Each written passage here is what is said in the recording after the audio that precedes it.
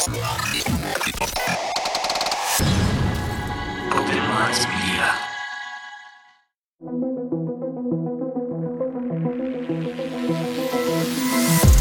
The reality we live in can be a very strange place. Most of the time, fact being stranger than fiction. How will we ever start to understand this reality we live in unless we question everything? Join me and a guest as we unravel the mysteries of this reality, one topic at a time. This is Inquiries of Our Reality with Shane Jones.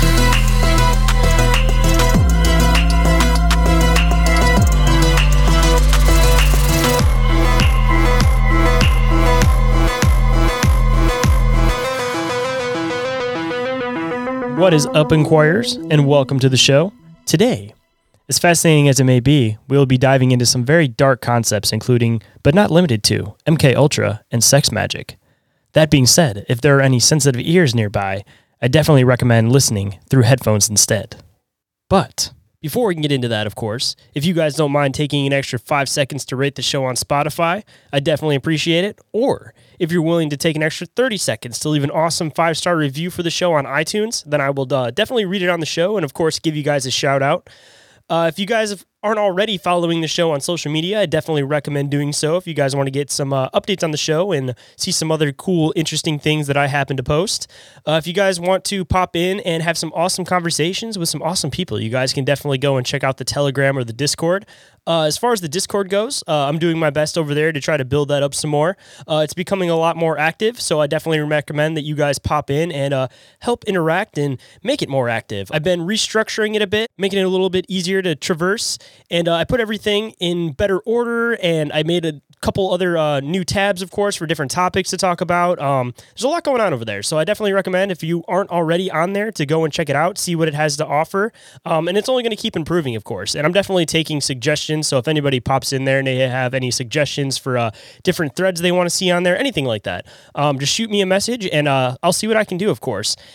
And on that note of shooting me a message, if anybody is interested in being a guest on the show, whether you're an author, researcher, experiencer, contactee, paranormal investigator, cryptozoologist, anything like that, the list goes on and on. I definitely want to sit down and have an open-minded conversation with you. So don't hesitate to shoot me a message on Instagram, which is the one I'm the most active on, or you guys can email me at inquiriesofourrealitypodcast@outlook.com, or you can go to the Linktree and fill out the submission form, and that'll go directly to my email. And I do request that if you guys email me, that you keep an eye on your spam or junk folder, make sure nothing gets lost. Be it that I do a show, I do send out a lot of links, so a lot of email providers take me as spam, but that's not the case. So make sure the response doesn't get missed, because anybody that sends me a message, I will take the time, of course, to sit down and respond to you. And if you guys can't get enough of the content I put out, I definitely recommend, if you aren't already, to go and check out Bizarre Encounters. That's my other show that I do with my two awesome co-hosts, Oren and Jenny. And if you guys want to keep tabs on everything that I'm doing, you guys can go and check out Open Minds Media. That's what I kind of call my podcast production company. So if you want to get updates on any new shows that might be coming out in the future, or just you want to go to a one-stop shop page where you can get updates and know when episodes are coming out for all the shows that I do, go and check out Open Minds Media. And while we're talking about Open Minds Media, you guys can go and check out the Open Minds Media Patreon. There you'll get early access to this show, Bizarre Encounters, ad-free episodes of everything, live episodes of everything, live replays if you're not able to make it to the lives, which is the video format of all the episodes. There's exclusive discounts for the merch store. There's going to be some exclusive giveaways happening in the future. There's multiple tiers over on the Patreon, so go and check them out and see which one suits you the best, of course. If you guys want to, you can always donate to the show directly through PayPal, Cash App, Venmo, or Red Circle, which is the RSS host for the show. Anything that goes towards donations is going to be going towards being able to go to conventions this year. So not only does it benefit me where I can actually get out and meet you guys, but it benefits you guys if you guys want to sit down and have a conversation with me or meet me in person. And I definitely request that if it doesn't give you an option to leave like a personalized message or at least your name, shoot me a message. Let me know that you donated stuff, because I want to give you guys a shout out on the show if you guys are so kind as to do that. And if that is the case and you guys are somebody that goes to conventions, let me know which conventions you're going to, and I'll let you know if it's one that I might be at. And maybe we can sit down and actually meet in person there, which would be absolutely great, because I see that there's a bunch of you guys out there. There's a bunch of you guys that listen to the show. I don't know all of your guys' faces as much as I'd like to, so any faces that want to pop out of the woodwork, because it's always nice to be able to put a face to all the people that you're talking to. And the third way, of course, that you guys can support the show is by checking out the Open Minds Media merch store. They're just like the Patreon. You won't just find stuff for Inquiries of Our Reality, but you'll also find Bizarre Encounters. You can also find the Open Minds Media logo on a few things if you guys are interested in that. If anybody buys anything off the merch store, it'd be really cool if you don't mind sending me a picture of you wearing it, because I'd love to repost it on the page and show that there's love and support out there. And while we're talking about love and support, if you guys haven't checked out Crypto Theology, I definitely recommend doing so. There's always some new awesome designs that he's uploading. The newest one that I've seen is a parody of The Crow, the comic book / movie that came out back in the 90s, but it's done in Mothman style. So if you guys haven't seen that, I definitely recommend going and checking it out. Everything that I mentioned, of course, all available under the link tree, which is down in the show description. And with that, let's get into the show.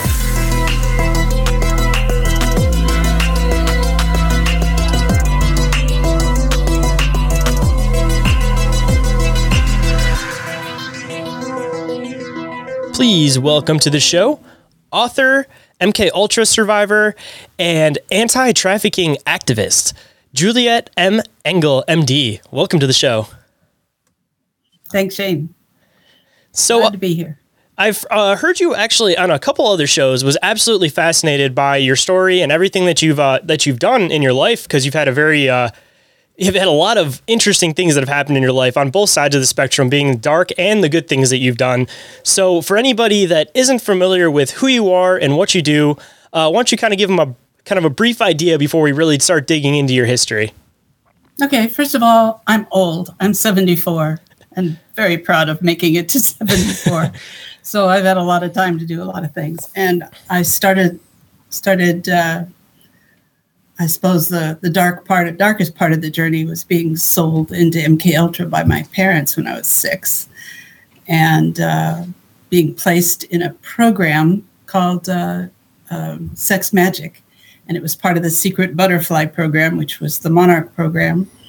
And I'm sure that I was placed there because my grandfather, all his brothers were all OSS CIA operatives that worked in Project Paperclip, and my uncle was one of the founders of the NSA.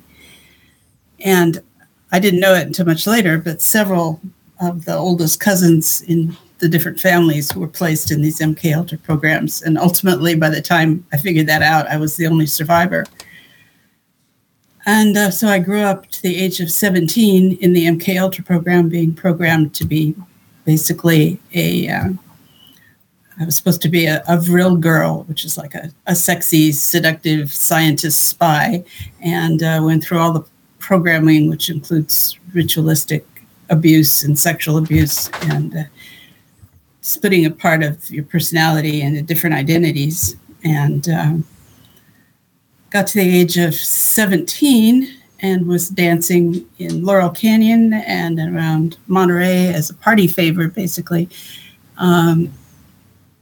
realizing that either I gave my soul to the MK Ultra handlers, at which time all the torture, all the physical pain, all the moving around, all the degradation would end, and I'd get a ride to Harvard or anywhere I wanted to go, and eventually move up in the world, get all the bling.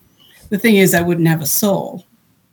So I think you're seeing that it was just would have been so much easier to just give up my soul and take the success and the bling on the worldly plane, but I couldn't do that. The other alternative was they kill me. The third is that I kill myself. The fourth was that I escaped. So I did escape. I escaped from a place called Murphy Hot Springs, which is now Esalen, which is now a glitzy retreat in Monterey. But at that time, it was a cornfield with a hot spring where they brought record execs and got them in compromising positions and took photos, blackmailed them. And that was my job. And I escaped by stealing a car with my handler in it. I couldn't get him out. He was passed out from all the drugs he'd been taking and selling around Monterey. And I drove all the way up to Grants Pass, Oregon, and with him in the car. So I committed car theft. I had no license. I was probably high at the time, had no shoes, no purse, no money, no nothing. But I did have a place at the University of Washington if I could get there from California. So I was going, and nothing was going to stop me. And when I got to Grants Pass, Oregon, I'd finally gotten him out of the car, and I discovered that he had a big wad of dough in his glove box. So I took that. So I stole his money. And he had a car full of green stamps, if you know what those are. Those are things we used to get for buying gas and groceries. And then you turn them in and you get suitcases and basically just about anything I needed for college, I got with green stamps, his green stamps. And I went off to University of Washington, dressed up like any other co-ed, and forgot all the MK Ultra training and programming until much later when my daughter was born. But between that period of time, I worked my way through college, worked my way through med school, graduated first in my class of medical school, started a practice, a radiology practice, got my boards in radiology, did a lot of research, developed my own medical technical company, and I did a lot of consulting for like Microsoft and the different, they're not around anymore, but the different companies that were developing medical technology like MRI and CT, that was all being developed then. And but then my daughter was born, and I started remembering, because I looked at this little replica of me and trying to remember what had happened to me. And by that point, my parents were gone. I didn't have anyone to ask. I had no idea what was happening to me and why all this crazy stuff was going on in my mind. So I'll skip ahead a bit, because I chose to go to a psychiatrist, and I chose to start getting help, and I chose to start working my way through this. So at least I could manage all this crazy stuff that was coming up in my head and in my life, and wasn't making any sense, but I learned to manage it. And then I got invited to Russia. And I was invited to Russia as a medical technical specialist, because they realized this was just as the Iron Curtain opened. So this was 1990. So the Iron Curtain was opening, and they wanted Americans and Europeans to come over and consult on how they could improve their birthing hospital system. So I went, and had the strangest sense when I got there that I'd been there before, to the point where I even knew language and I knew the names of streets. I mean, it was a crazy experience. Almost like brainwashing, or like you'd actually like physically been there before? Felt like I'd been there before. I hadn't, but I'd been programmed to go. And in retrospect, I was actually programmed to go, and to go to a specific place and to find this strategic location, which happened to be the center of all communications for the Soviet Union, which was in the 8 stories down in the Ross Telecom building, which is eventually I had an office right next to the Ross Telecom building. And it took me a while to figure out why I kept going there. But I did. I went there. I eventually got down the 8 floors and into this empty space, which had once been the telecommunications center. So in the 1950s and 60s, when I was being programmed to go there and spy on it and do specific things, it was a really hot target. By the time I got there 30 years later, there was nothing but a few candy bar wrappers, they'd been long gone and moved into satellites. But it was a bizarre thing to be starting to remember, to trip over these memories in a place that was so foreign and have that seem so much at home. Then I found out eventually that the head of GRU, which is the Russian military intelligence, had been at Bletchley Park with my uncle. So everybody knew each other, except I didn't know this. And it probably had something to do with why they were so supportive of me coming there and really helping reform their hospital system. And eventually from there, discovering that children were being trafficked, being sold at birth, and then abandoned into orphanages where they were sold over time. And thousands of children were being trafficked through the orphanage system, but they were always also being trafficked from Central Asia into the orphanage system in Russia, and then from there all around the world. So do you think that your original programming was that you were, since you said that you're so familiar with this area, do you think that they were intending for you to go to this area to almost like help with sex trafficking, and then because you became aware of everything, you just kind of flipped onto the opposite side and almost kind of used their deja vu implanted memories almost like against them? I can't say that isn't true. I think I got to the strategic objective, but 30 years too late, because I'd left at 17 and I didn't get back to Russia until I was close to 40. So, that's over 20 years in time span, but there was definitely programming in there. So I think I jumped ship sort of halfway, half-baked, but clearly, I had studied with Alexander Kerensky at the Hoover Institution at Stanford University. I went to school at Palo Alto High School for a year.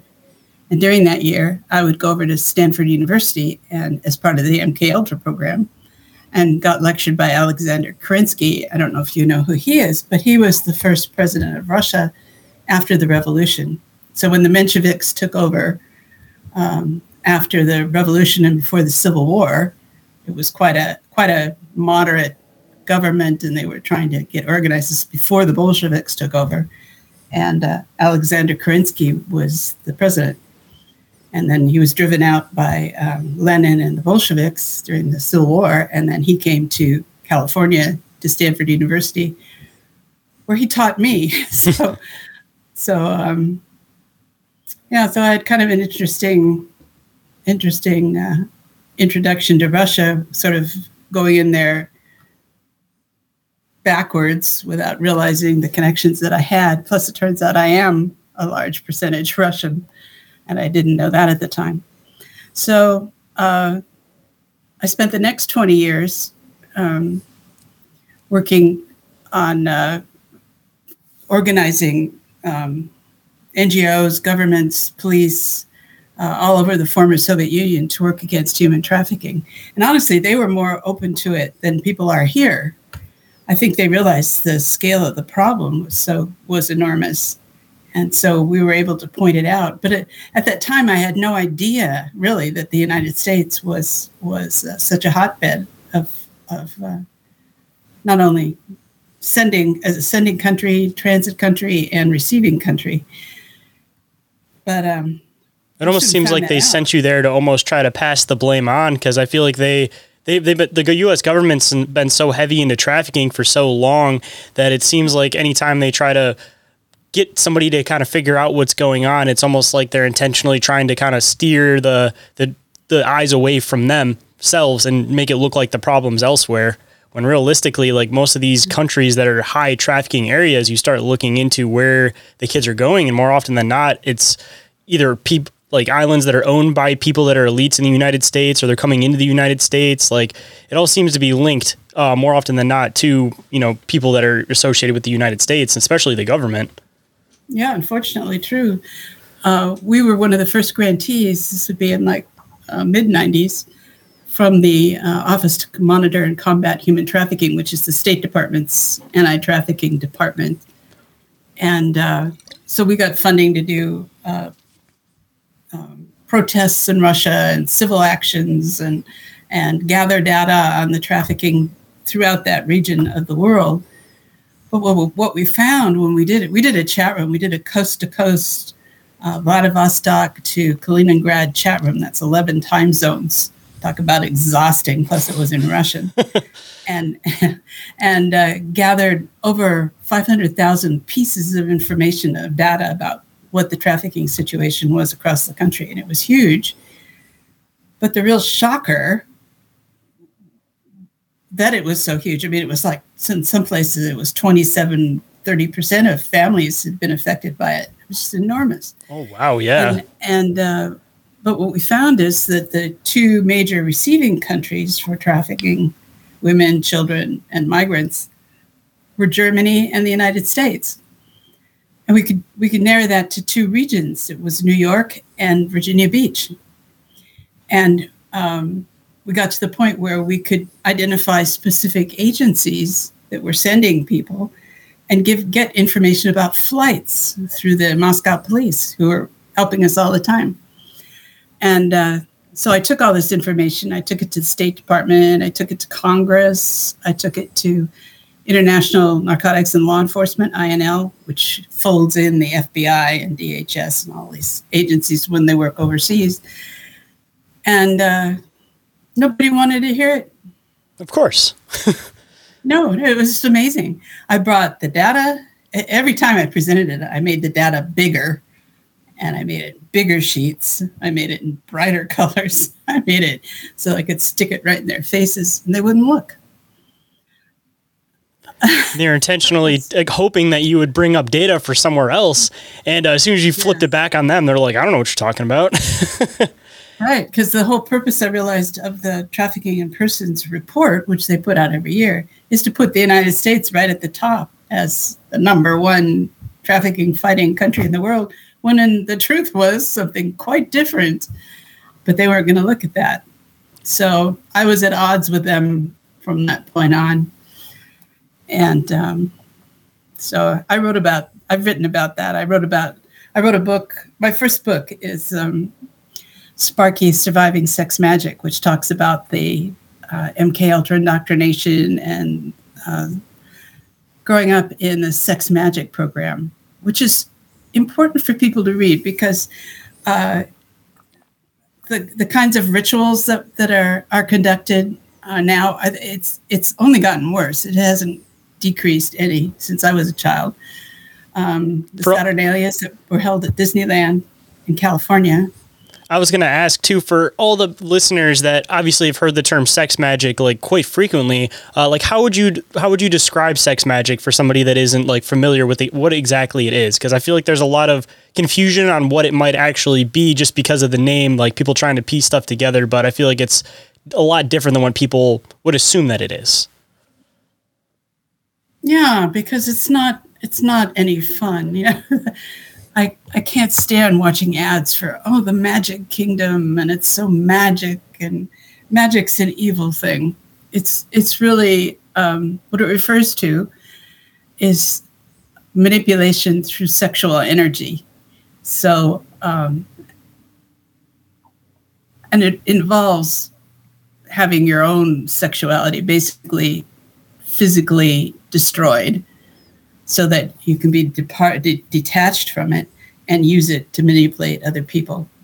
And a lot of it revolved around, I think they picked people that I had what they called PSI, PSI, which is, I've been watching the Netflix show Stranger Things with this girl from MK Ultra who has all these powers. It wasn't like that.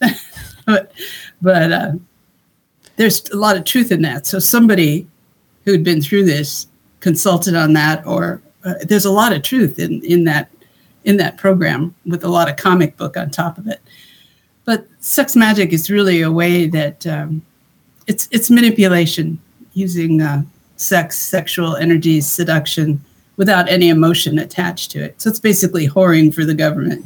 So you break down somebody's sexuality to the point where they don't feel love or any type of actual connection with anybody, and they more so see it as a tool. And in turn, because they don't feel like sex is like something that you share with like a significant other, then they're able to manipulate people into doing what they want through sexual acts. So people hear it as like sex magic, but it's not necessarily like magic as people like would assume that it is. It's more so like manipulation through sex because the person that's doing it has no like love tie involved with intercourse, right?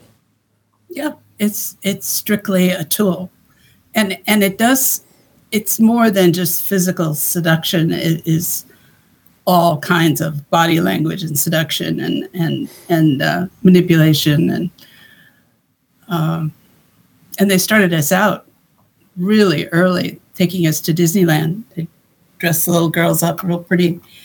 They kept taking me to Frontierland. They just dropped me off in Frontierland, and I had to go find a daddy, get the daddy to buy me a meal, then get him to take me on the Wild Toad ride. And there was a part in the ride where the light approaches you in your little car, and it looks like a train is about to hit you. Actually, there's a camera there, and it's taking pictures. And I had to get the daddy in a compromising position with his hand up my skirt. And I got very good at it. So it's manipulation for survival, and there's a lot to it. And I write about it in Sparky because the magic is it's not really, it is a projection of energy. It's a reading of energy, and actually working in a country where you don't know the language. And even though I eventually did speak Russian, I didn't speak Farsi or any of the other languages.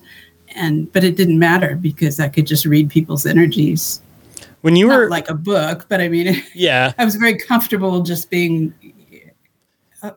knowing when there was danger, knowing when there was goodwill, knowing, So I attribute that to sex magic training. Really understanding psychology at its base roots. Yeah, and then I had to give that up to come to the Lord.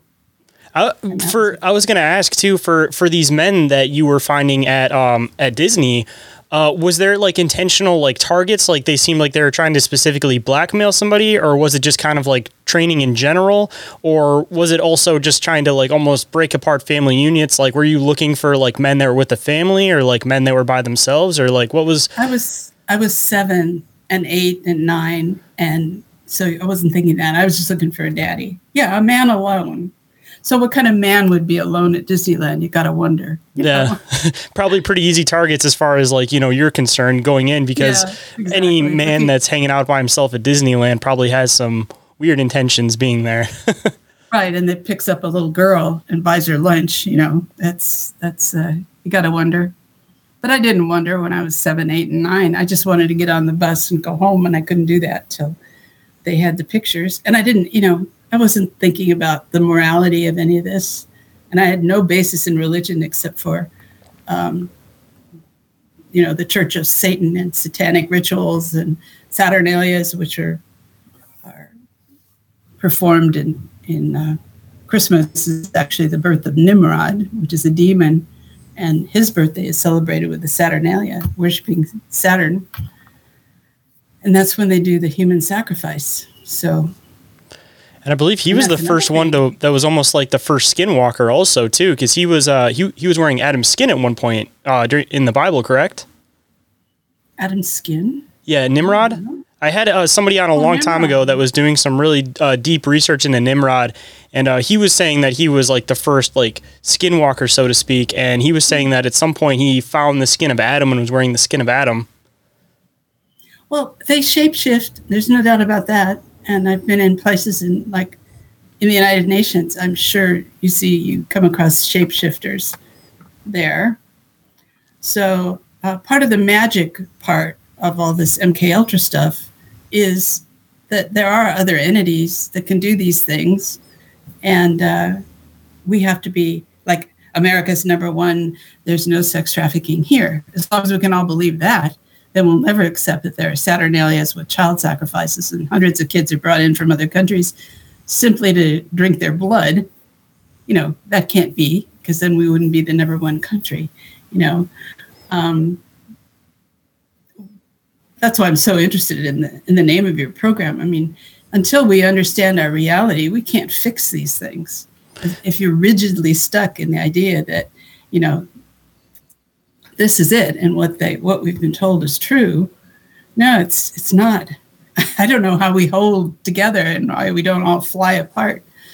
I'm surprised that people don't start to see through it too, as far as like the US intentionally trying to control narratives as far as like sex trafficking and all this like weird occult stuff involving children. Cause there's people like Epstein that pop up, for example, and they intentionally try to push all the blame on them, and they will make documentaries about these people to try to control the narrative on it, to make it look like it was all this person's fault. Nobody else was involved.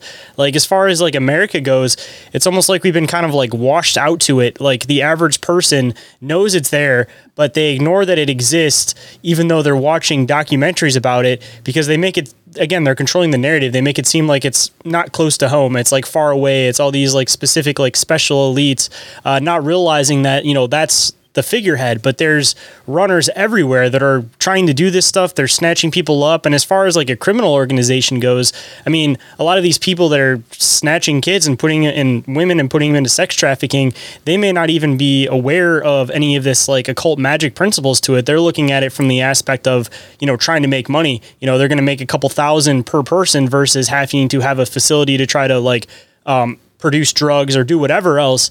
As far as like a criminal goes, it seems like the most bang for your buck, if you're just trying to make as much money as possible, is to, traffic people. And it's all around us. And I mean, I live in Michigan, and there's a lot of freeways around here. So there's like really high problems with it in this area. And that's why I'm always trying to talk out about it, is because I feel like people hear about it all the time, but they don't really realize how close to home it is. And specifically, if you're, at a grocery store that's right next to a freeway, that's just a straight opening. And, people need to be aware of like what actually happens. It's not just as simple as somebody getting sold into prostitution. There's a lot more of these weird occult principles that start coming into it when you start getting a little bit higher up into the chain of things. And, if you fit that specific what they want, like you're in that target range of age or whatever, you're going to get pushed into these a little bit more in-depth programs, because, you're available for them. You're a quick and easy target. And especially if you have nobody linked to you or looking for you, they can just push you right through the system and nobody'd even realize that you were missing.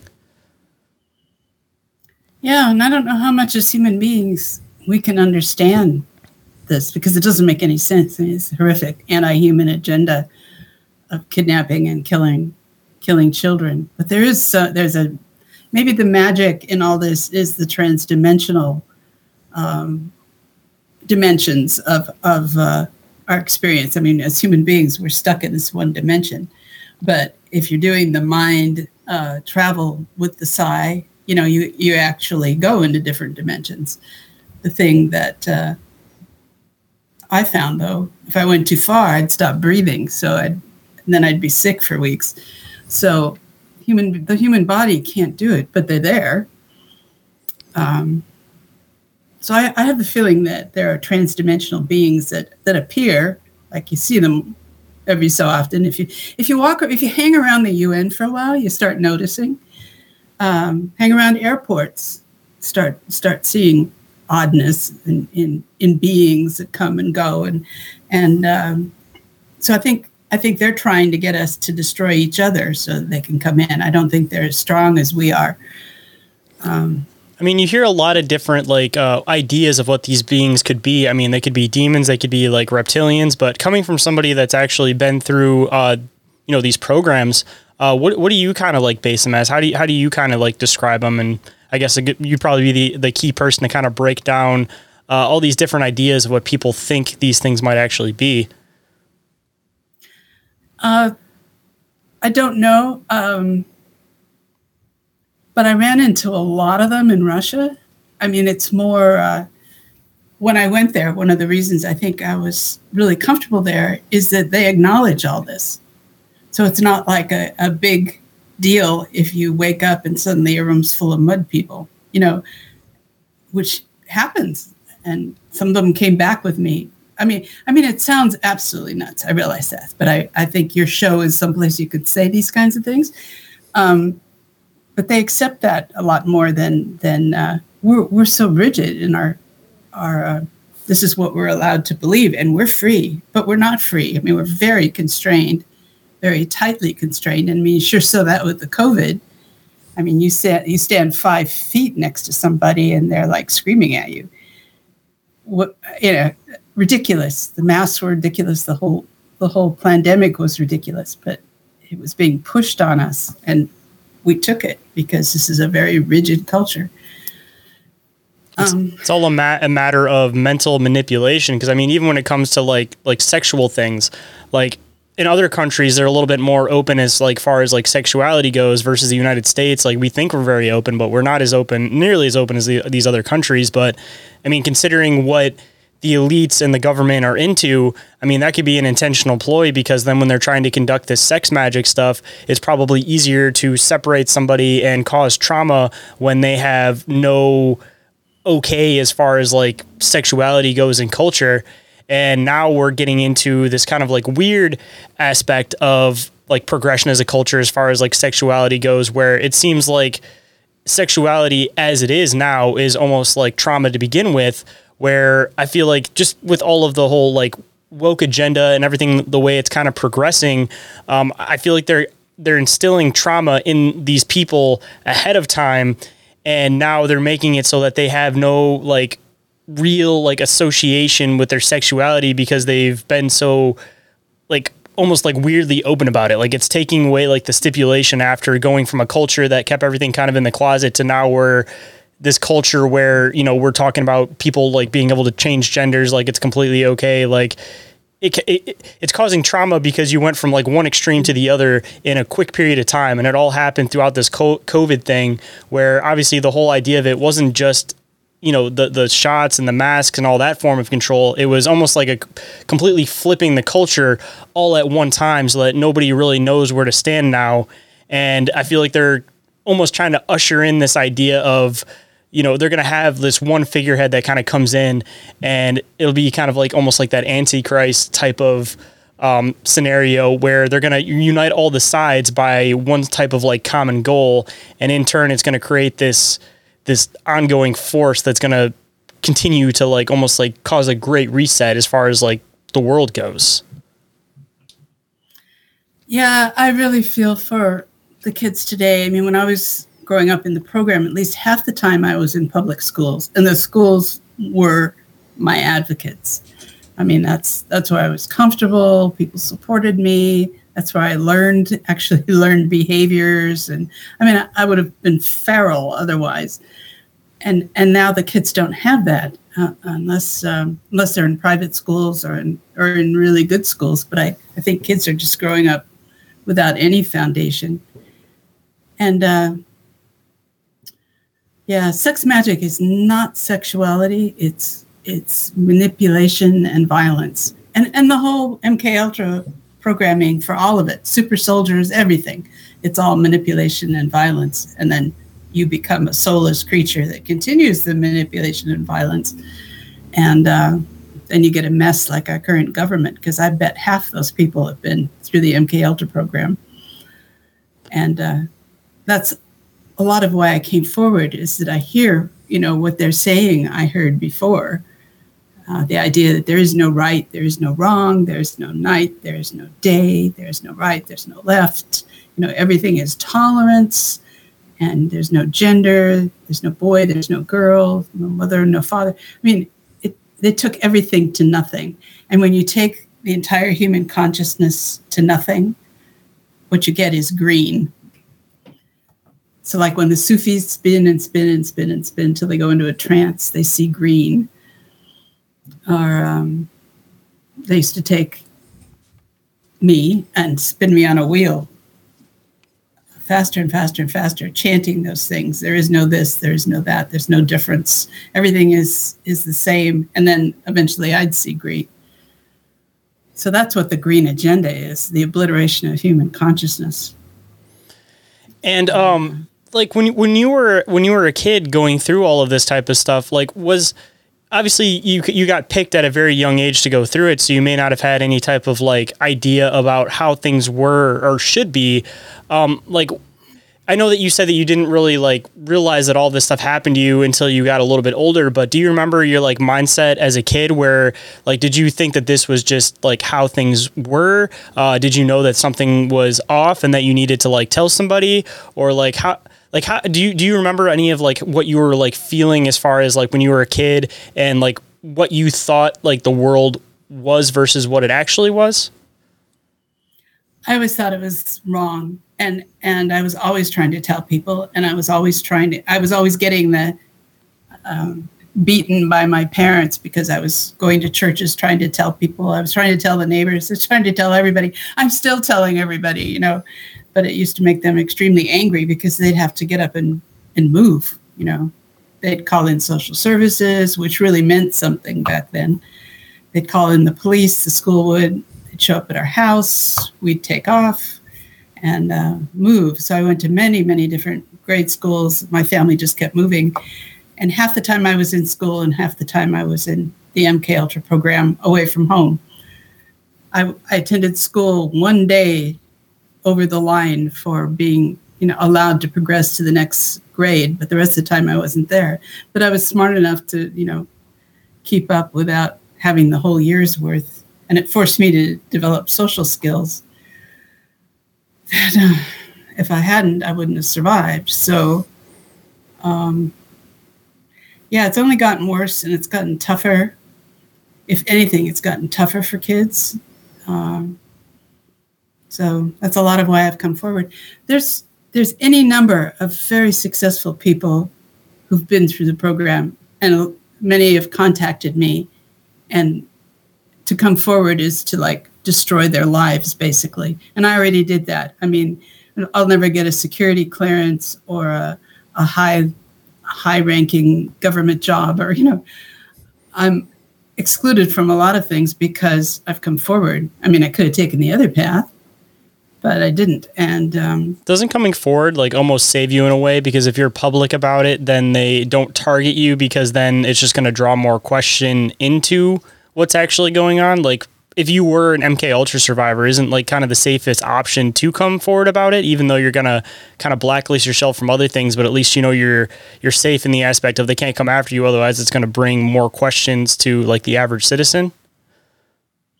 I don't know that, I'm not sure. I was surprised. I thought I would get more criticism and more condemnation when I published Sparky, but I didn't. I mean, people have been, it sort of came out at the right time because people were just beginning to realize that this was happening and this was affecting our country, and this kids were being sacrificed and kids were being ritually abused, and these things, just the beginning awareness of that. And I don't know where we're going from here. I think we're in terrible trouble, and there's no reason to keep quiet about it. I mean, we've got to find solutions. And I think my best role is to tell you my experience. So I wrote Sparky as I experienced it. So I'm writing it as a child, because a child doesn't think or process the way an adult does. So I could write an adult version of Sparky, which would be an analysis from my physician and psychological and, I mean, all the enormous experience I have working with trafficking victims, which is clearly what I was. But I thought the most value was to get as far as I could into being a kid. So I spent 2 years basically regressed. It was very, very difficult. And because children are magical thinkers. Mm-hmm. So they're not moral thinkers, or they're not like, oh dear, I'm being abused, I need to call the principals. They're like, I can do this. I'm a white knight, you know, I've got a sword. I was always like having fantasies and living in different worlds and doing the things that kids do. And that's how you're going to have to approach when you start working therapy with kids. You know, I've worked with hundreds of Russian kids who've been through this kind of abuse, and Central Asian kids. And this kind of dissociation and magical thinking is sort of the best therapy they have. So to escape from it, because the truth is they don't in their lives escape from it, but mentally they can learn to find a safe place to be, you know, in a dissociative state.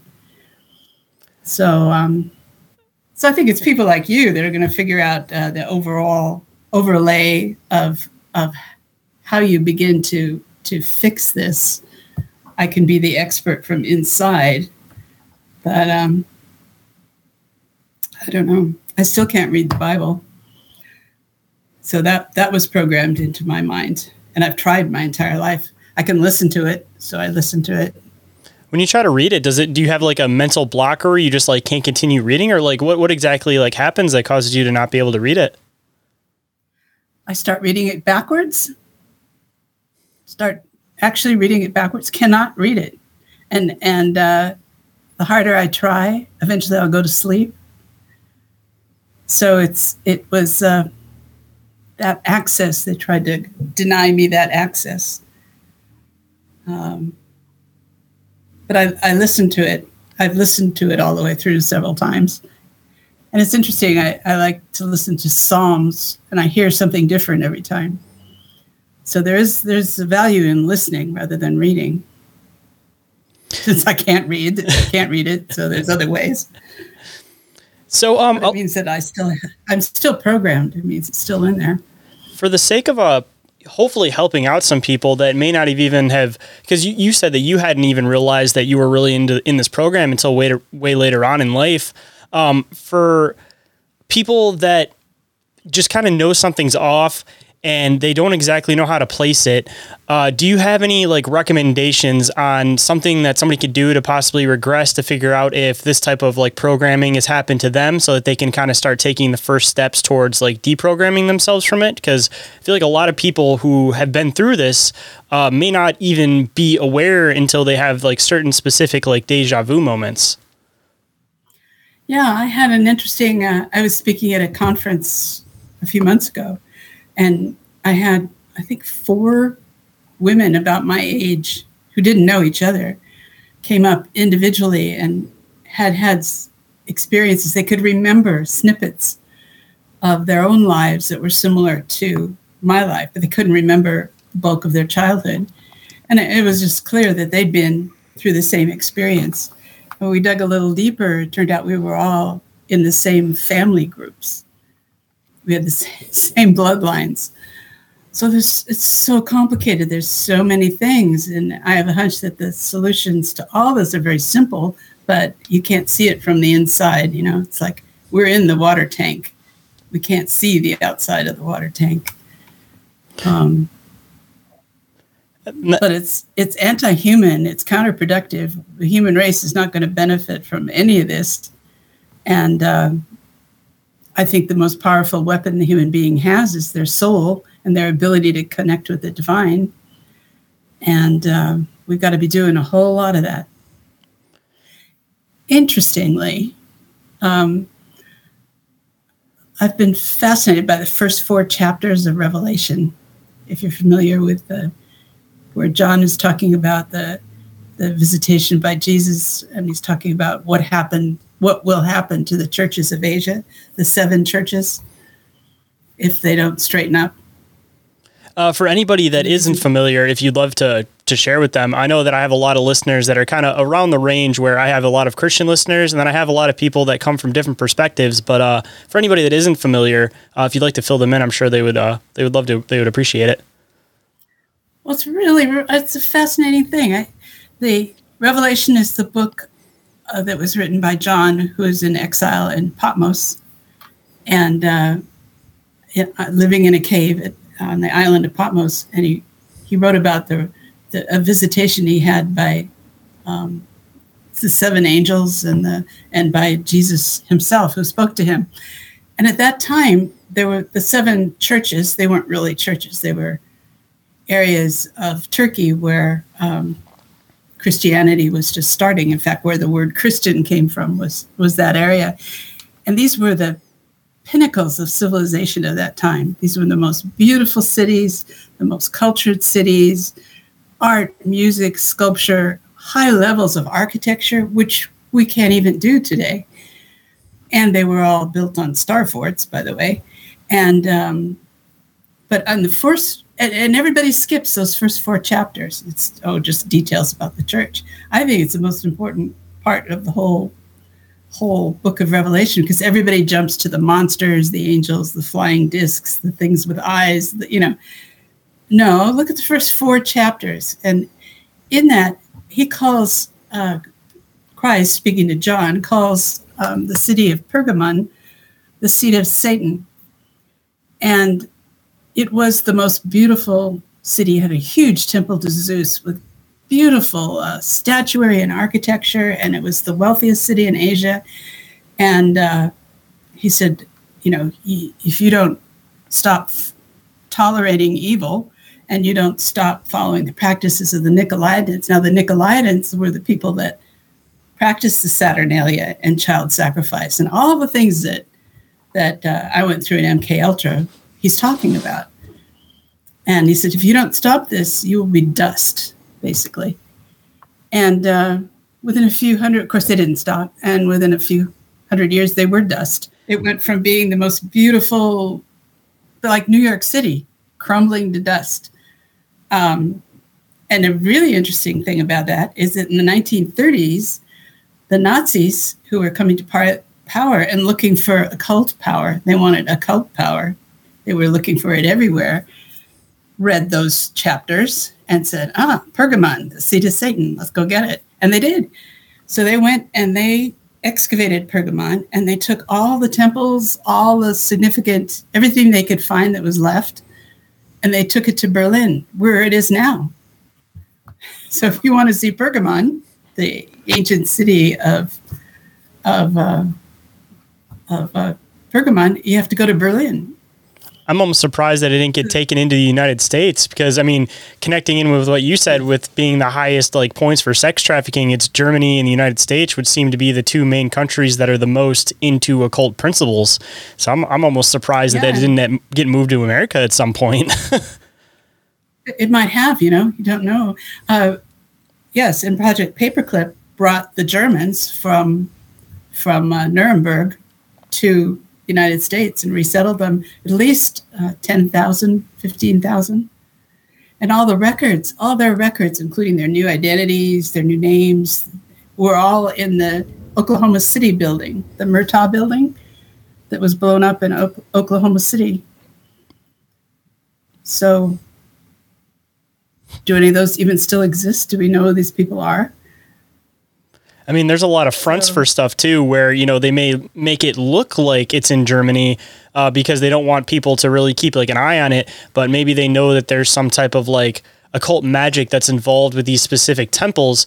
So they, of course, if they're trying to, conduct these occult practices, they're not going to have it out in the open where the public can see it. They might even have some type of staged presentation of what it is so that they can actually hide the actual temples and be able to do what they're intending to do with these things. Because otherwise, it's they maybe have to do it in the middle of the night, certain times, but there's always going to be some type of watchful eye on it. So, realistically, if they're ever trying to use these things for any type of occult practice, it's not going to be anywhere in any form of a public eye, be it, inside of cameras, anything like that, especially if they're trying to hide their faces and whoever's actually involved with it. Because, all these really high up people, I always say that, you think all of these names of these people, but realistically, the bottom tier as the top tier, the top tier, their names have never been spoken. You have no idea what their names are. Yeah. And they do use museums and monuments and all that for occult practices at night. I'm just thinking of some of the museums that I was taken to for different rituals and practices. Specifically, there's an Egyptian museum in San Jose, California, and it has a significant. It's supposed to have it does have a beautiful Egyptian collection, but they also use it for all kinds of rituals. So yeah, they're active at night. That's for sure. And when I looked up to find Pergamon in Berlin, it's the Berlin Museum, and it's closed now, apparently for renovation, but it's been closed for a couple of years. So maybe the temple is somewhere else. I don't know. They got one of those big plaster fake temples that they set up real quick because, you hear a lot about that kind of stuff where, it looks like it's real, but people will come up to it and they realize that it's actually plaster. I wouldn't be surprised if they keep it behind ropes and then when somebody actually goes up to it, they realize that it's completely false. Well, the Germans went to great expense to move the entire Temple of Zeus to Berlin. So a lot of people, when it comes to these elite, child trafficking, occult magic type of principles, you hear a lot of these connections where they go into adrenochrome. And I feel like adrenochrome is one of those things where a lot of people don't really have an understanding of what it is. It's kind of looked at as like a drug, for example, because of things such as like Fear and Loathing in Las Vegas. But at least from like your background and your understanding, do you kind of have more of an understanding of what adrenochrome is, or if adrenochrome is even a real thing and not just maybe some type of like intentional ploy? Or look at the movie Monsters, the Disney animated movie Monsters. There it is. With the where they have the vials where they have the fear. And I've talked about this a few times on the show, and there's actually supposed to be in the background at some point, like the chemical molecular structure for adrenochrome, which is almost looks like a rabbit.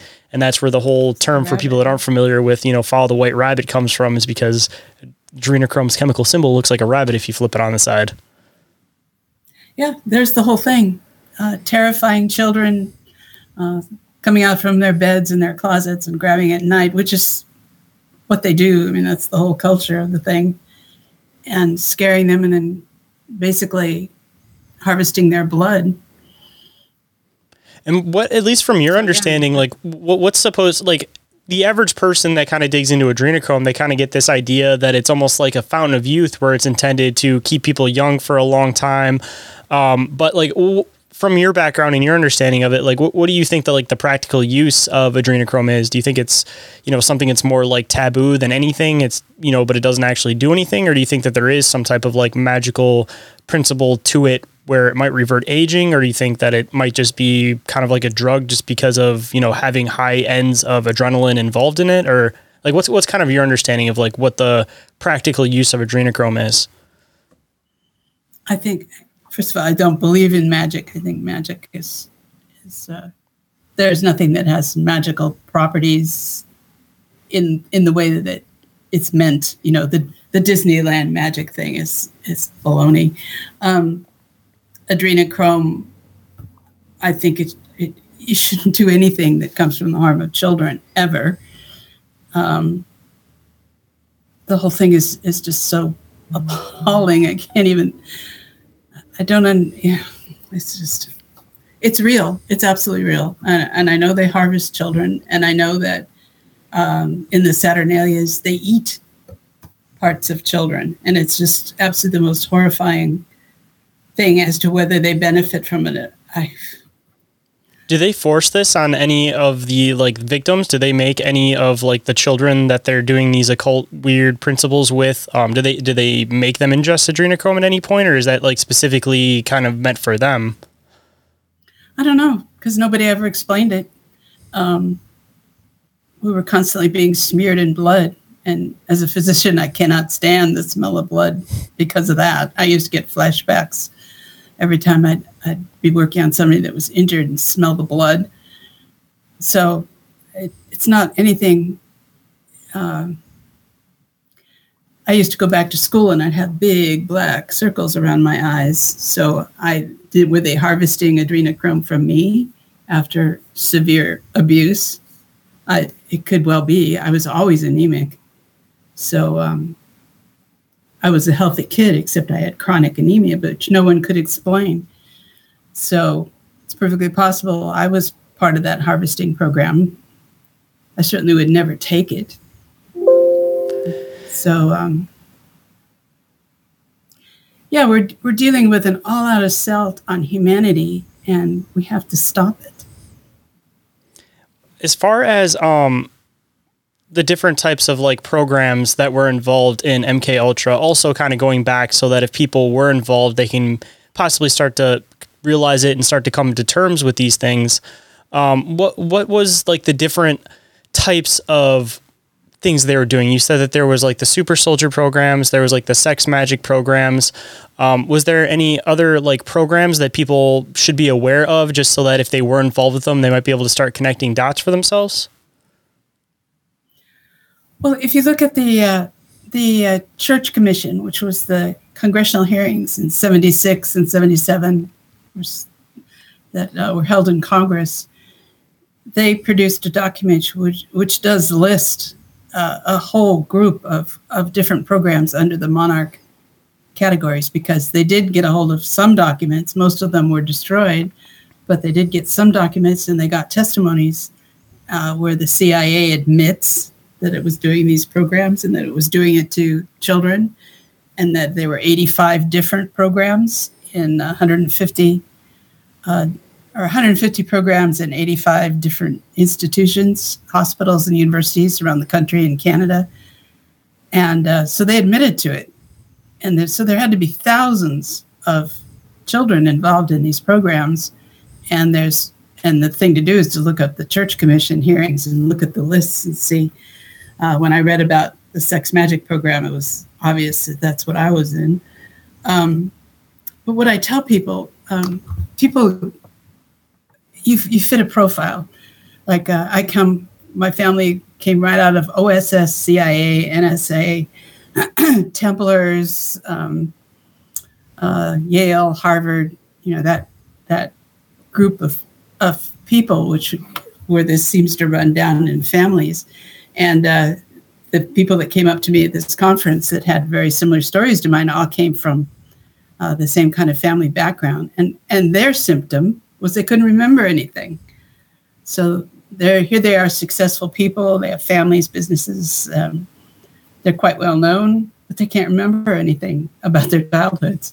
So there's a dead giveaway that you got something that is too horrific and too horrible for your mind to accept. And so what I think the advice I give, whether it's right or wrong, is that if you do, there's a reason you've buried those memories. There's a very, very good reason, and that is that they are going to be extremely difficult for you to handle.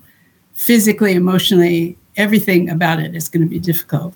And it's going to be hard on everyone around you as you start to flood these memories back and start becoming different people as these personalities are released. It's a horrific thing to go through. So you need to be in a safe place to do that, where you're not harming yourself or anyone else. So you need to plan for this exit from this sort of state of existential grace where you don't remember, because you're protecting yourself. It's a protection, and probably the fact that you don't remember is why you survived at all, because you're going to have to, if you remember, then you have to forgive yourself. I think about all the things I was made to do and hadn't dealt with, my own culpability and how I felt about that, which was horrible. Say a lot of people have this idea that when you're involved in MK Ultra, that more so that they wipe your memory. But assuming, at least from like your story that you're telling, it's not so much that they actually like wipe your mind, but that they cause so much trauma that your brain itself tries to push everything out to the point where like you don't even like think about it essentially until something happens, and then it's almost like you kind of have to like force yourself to think about it in order to come to terms with it, because assumably you probably went your whole life, even if it was subconscious, having just like a moral like weight on you, especially considering a lot of the things that they made you do. Even if you didn't know it in your forefront, I feel like you still like subconsciously knew it and had to find a way to come to terms with it, even though you didn't really know at the time what you had to come to terms with. Yeah, I think it's like soldiers coming back from war and having to deal with what they did. They don't talk about it and they forget, and it's a coping mechanism. And that's how human beings handle trauma, and that's how children. That's your very best survival mechanism, is not to try to carry this burden with you that you can't handle, because then you decompensate. And a lot of people do. So a lot of people who have been through the program have completely shattered lives. In fact, I think that's they're either in high-level government positions making a total mess up of this country, or they're decompensated and falling apart and can't function, or they've killed themselves, or they're struggling with it. It's interesting. I've just met Kathy O'Brien, who I read her. Are you familiar with Kathy O'Brien? Yeah. She was sort of the first one to come out. She wrote Transformation of America. which is about her experiences growing up in a program very similar to what I grew up in. And, she talks about not forgetting, and it was wonderful to connect with her. So, the connections are starting to be made between survivors, but I don't think the answers are going to come. We can provide the information, but the answers are going to come from people like you who can investigate from the outside and know what normal is. You can't expect. I may look like I know what normal is, but I think you know more about normal than I do. It's one of those things that you go through something that's that traumatic, and there is, you feel a sense of normalcy, but you're never, going to be able to sadly fully achieve being completely just normal again. And I was going to ask this a little bit earlier, kind of connecting in with everything. But when it comes to MK Ultra, for example, obviously they never really stopped doing the program. They just kind of changed the name and progressed it down the line. And one of the things that I feel like is kind of the new age wave of what MK Ultra might be is a lot of this abduction phenomenon. And that's what causes people such trauma that it's very similar to this, where people try to just cover it up, pretend like it never happened in the first place. And a lot of the stuff, when you really break it down, seems like it could be very intentional trauma based, to the point where it seems like they're trying to get something out of causing trauma to people. But also coming from your perspective, what do you think about that connection? Do you think that it might be possible that they might be continuing this program and pushing trauma on people through alien abduction and making it almost, again, kind of controlling the narrative like we were talking about earlier in the show, where now instead of looking at the U.S. government, you're looking for green men coming from the sky. So it completely takes the blame off of them, and they can essentially, snatch up anybody they want, do whatever they want to them, drop them off somewhere. And, rather than, knowing that there was somebody in the government or an actual person causing this trauma to them, instead they have this monster's face essentially, and then they can never really come to terms with it because they never get to, they can't rationalize it, because it just seems like it's something that's out of this world at that point, where you're never gonna be able to reconnect to it to really understand it. I think there's a lot of effort to make sure none of the people that have been traumatized by any of these things can ever fully put it together. And again, that's why I think those of us who have been victimized in all these different ways, whether people believe they were abducted by aliens, I mean, who am I to say they weren't? I don't know. I don't think I ever was, but I was abducted in all kinds of other ways. We're probably, and the fact that I can't read the Bible, I know there's defects there. And I know that having been sexually tortured for years really destroys, I think, the connection, kinds of connections I'd like to have. I can't.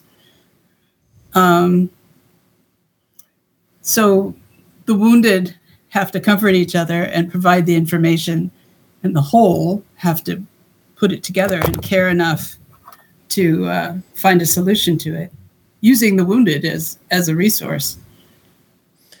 Have you know what I mean? Oh yeah, of course. And I was gonna ask too, and of course you don't have to go into any kind of detail or anything, but assumably, it was hard after all of this to be able to connect with somebody and have it a significant other. And as soon as you started coming to terms with all of this kind of stuff, I'm sure it was really hard for your significant other also. And for anybody that, again, has possibly gone through some of these experiences and they're almost scared to let their significant other in on all of this stuff, do you kind of have any recommendations on, how you might go about possibly, breaking that ice? Because assumably the first person that you might start to open up with these experiences to is your significant other. But do you have any advice on how somebody might be able to kind of cushion the blow to really start to, come to terms with a lot of this stuff that they may have been through with their significant other? Because assumably, that's going to be your main support going through these types of things. And I mean, part of even realizing that you've been through these might even be that you might even have an issue connecting with your significant other, even though you do, feel maybe a a different kind of love, but still like an attachment or like a love for them, of course. Well, fortunately, now there are some books and more information out there than like when I was starting to go through it, where there was absolutely nothing and everybody just thought it was completely crazy. Is give your significant other my book, have them read Sparky and say, something similar happened to me. That saves you having to say all these kinds of things that are going to come up. Or Transformation of America. And there's some others also. But I know Sparky is as accurate as I could make it. And it has triggered a response in a lot of people who then see it in themselves or see it in someone around them. So it gets the discussion going. I would start with that, just to shelter yourself so you're not trying to explain everything.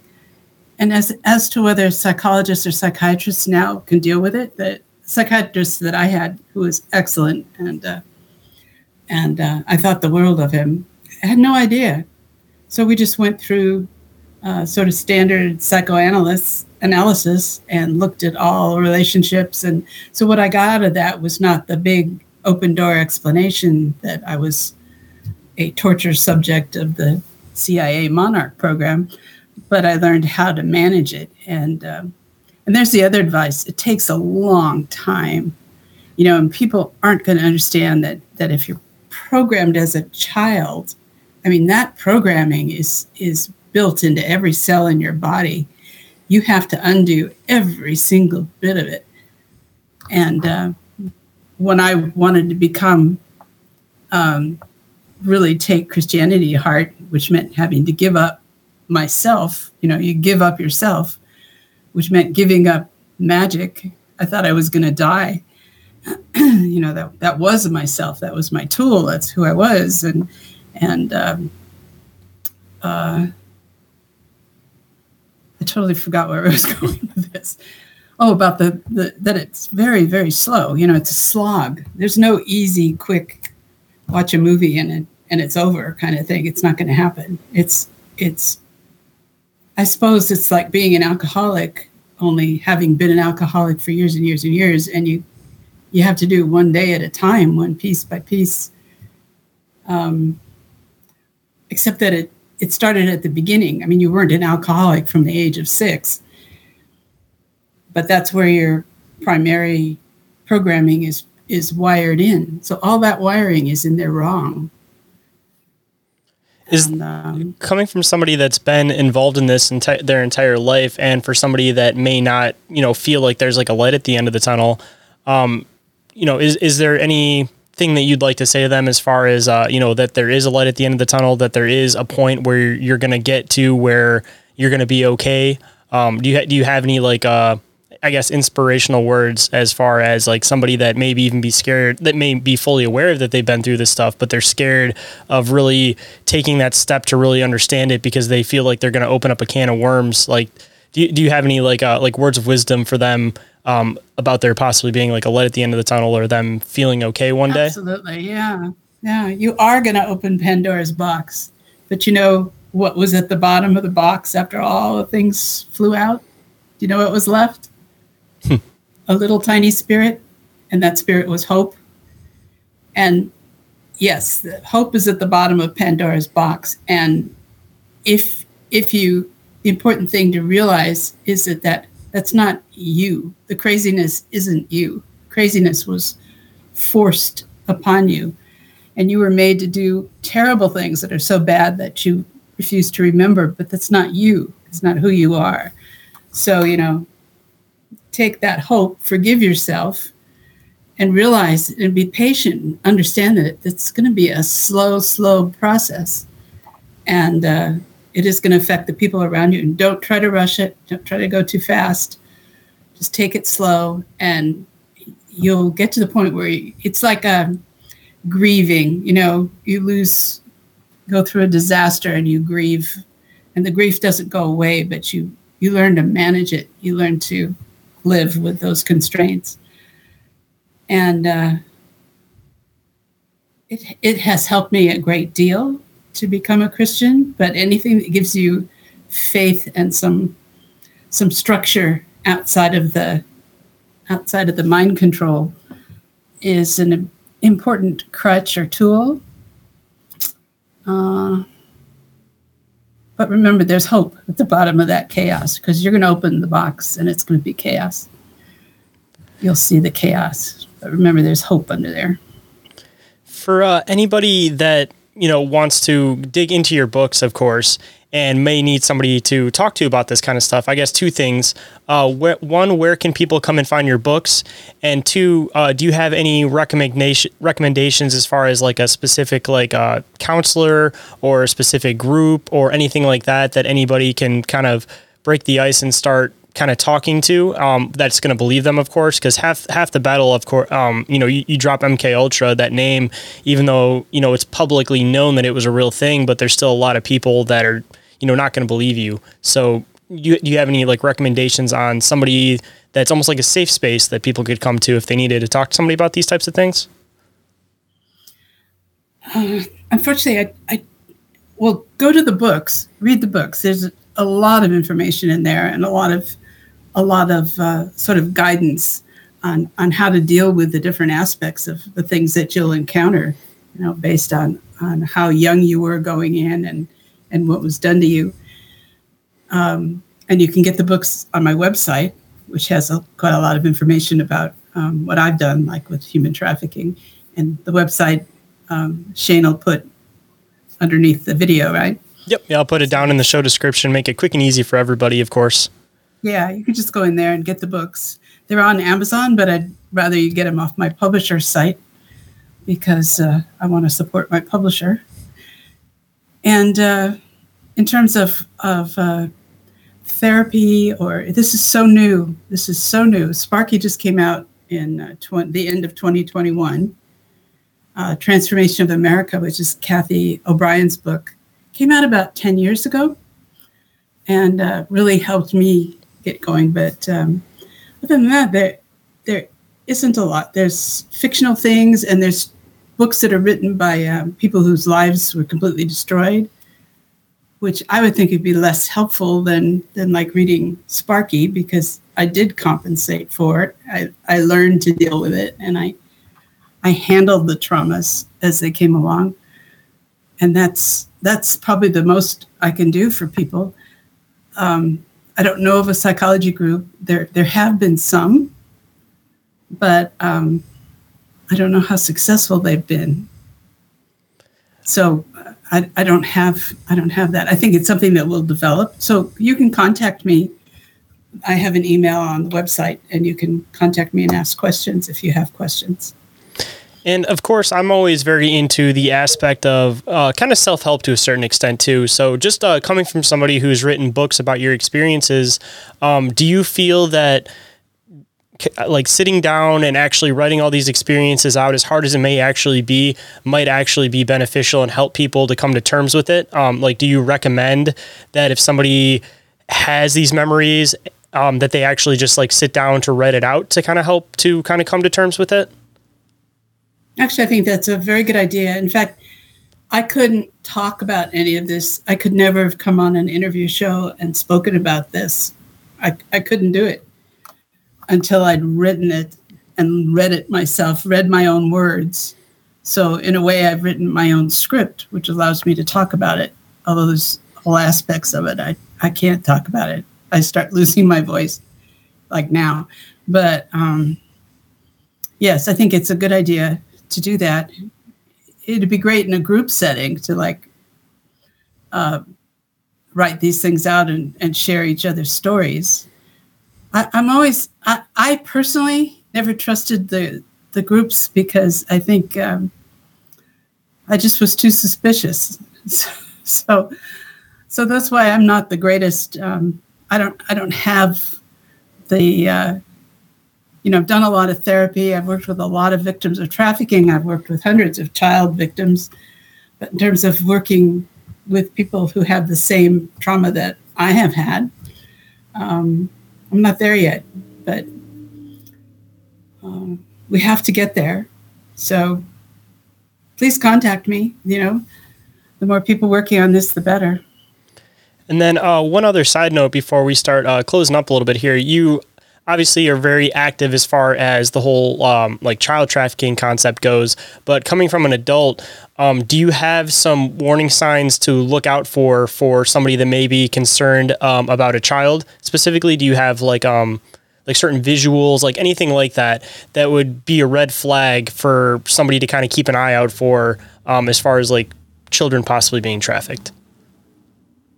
Well, we should do another show because we didn't get into the how as a community you deal with human trafficking, because the problem is you'll spot these kids and then there's no help for them. You know, you call Child Protective Services and that they pick them up and traffic them, or they go into the foster system and they get trafficked again, or they get picked up by the police and they get trafficked again. And here we have a government that is lost, has no idea where 85,000 migrant children are. Unaccompanied migrants have come into this country, 85,000, which is what they testified. DHS testified, or Border Patrol DHS testified at the congressional hearings this past week. How do you lose 85,000 children? It's institutionalized child trafficking, abuse, probably ritual sacrifice. And what do you as a citizen do? And what you do is do what we did in Russia, which is to create community coalitions of trusted police, trusted educators, so everything based on one-on-one relationships, and you build help networks, rescue and help networks. And I did that for 10 years in Russia with the Engel Coalition, and we documented rescues of 70,000 children. Wow. In the course of 10 years. Ooh. But not just rescuing them, but getting them into shelters where they were safe, into families where they were safe, back to their own families where they were safe. So, I mean, you can't just, you can go out there, do a raid, pull in a bunch of kids, and then they just get re-trafficked. So, yes, let's do another show and talk about how you build community coalitions to actually stop child trafficking. Absolutely. You know, we focused on MK Ultra, but there are solutions that communities have to do, and the resistance against it is huge. But the huge player in that, the greatest help will come from the sheriffs. It's such a hard thing too, that, you know, coming from somebody who's like a father of two also, that it's kind of a messed up concept that the average person would expect that, you know, you could tell your local police officer, tell whoever about something that seems off, but not realizing, again, that all of this is interconnected more than they realize, and that you're never going to find solace through government means. And that also being said, and how many kids that you've saved, like that's an absolutely beautiful thing. And, you know, there's not a lot of people out in the world like you. And it's awesome that you took the trauma that you had and turned it into something positive, and you were able to help other people in turn. And you developed this whole method on how to basically go around the government as far as this stuff goes to actually be able to help people.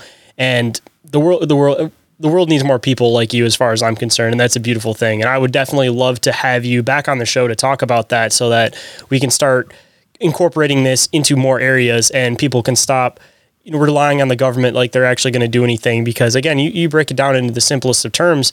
And if you have a kid that's in the system and there's no parents looking for them, you know, there's nobody would even realize that they're gone until somebody sits down and does the paperwork. And by then they're long gone.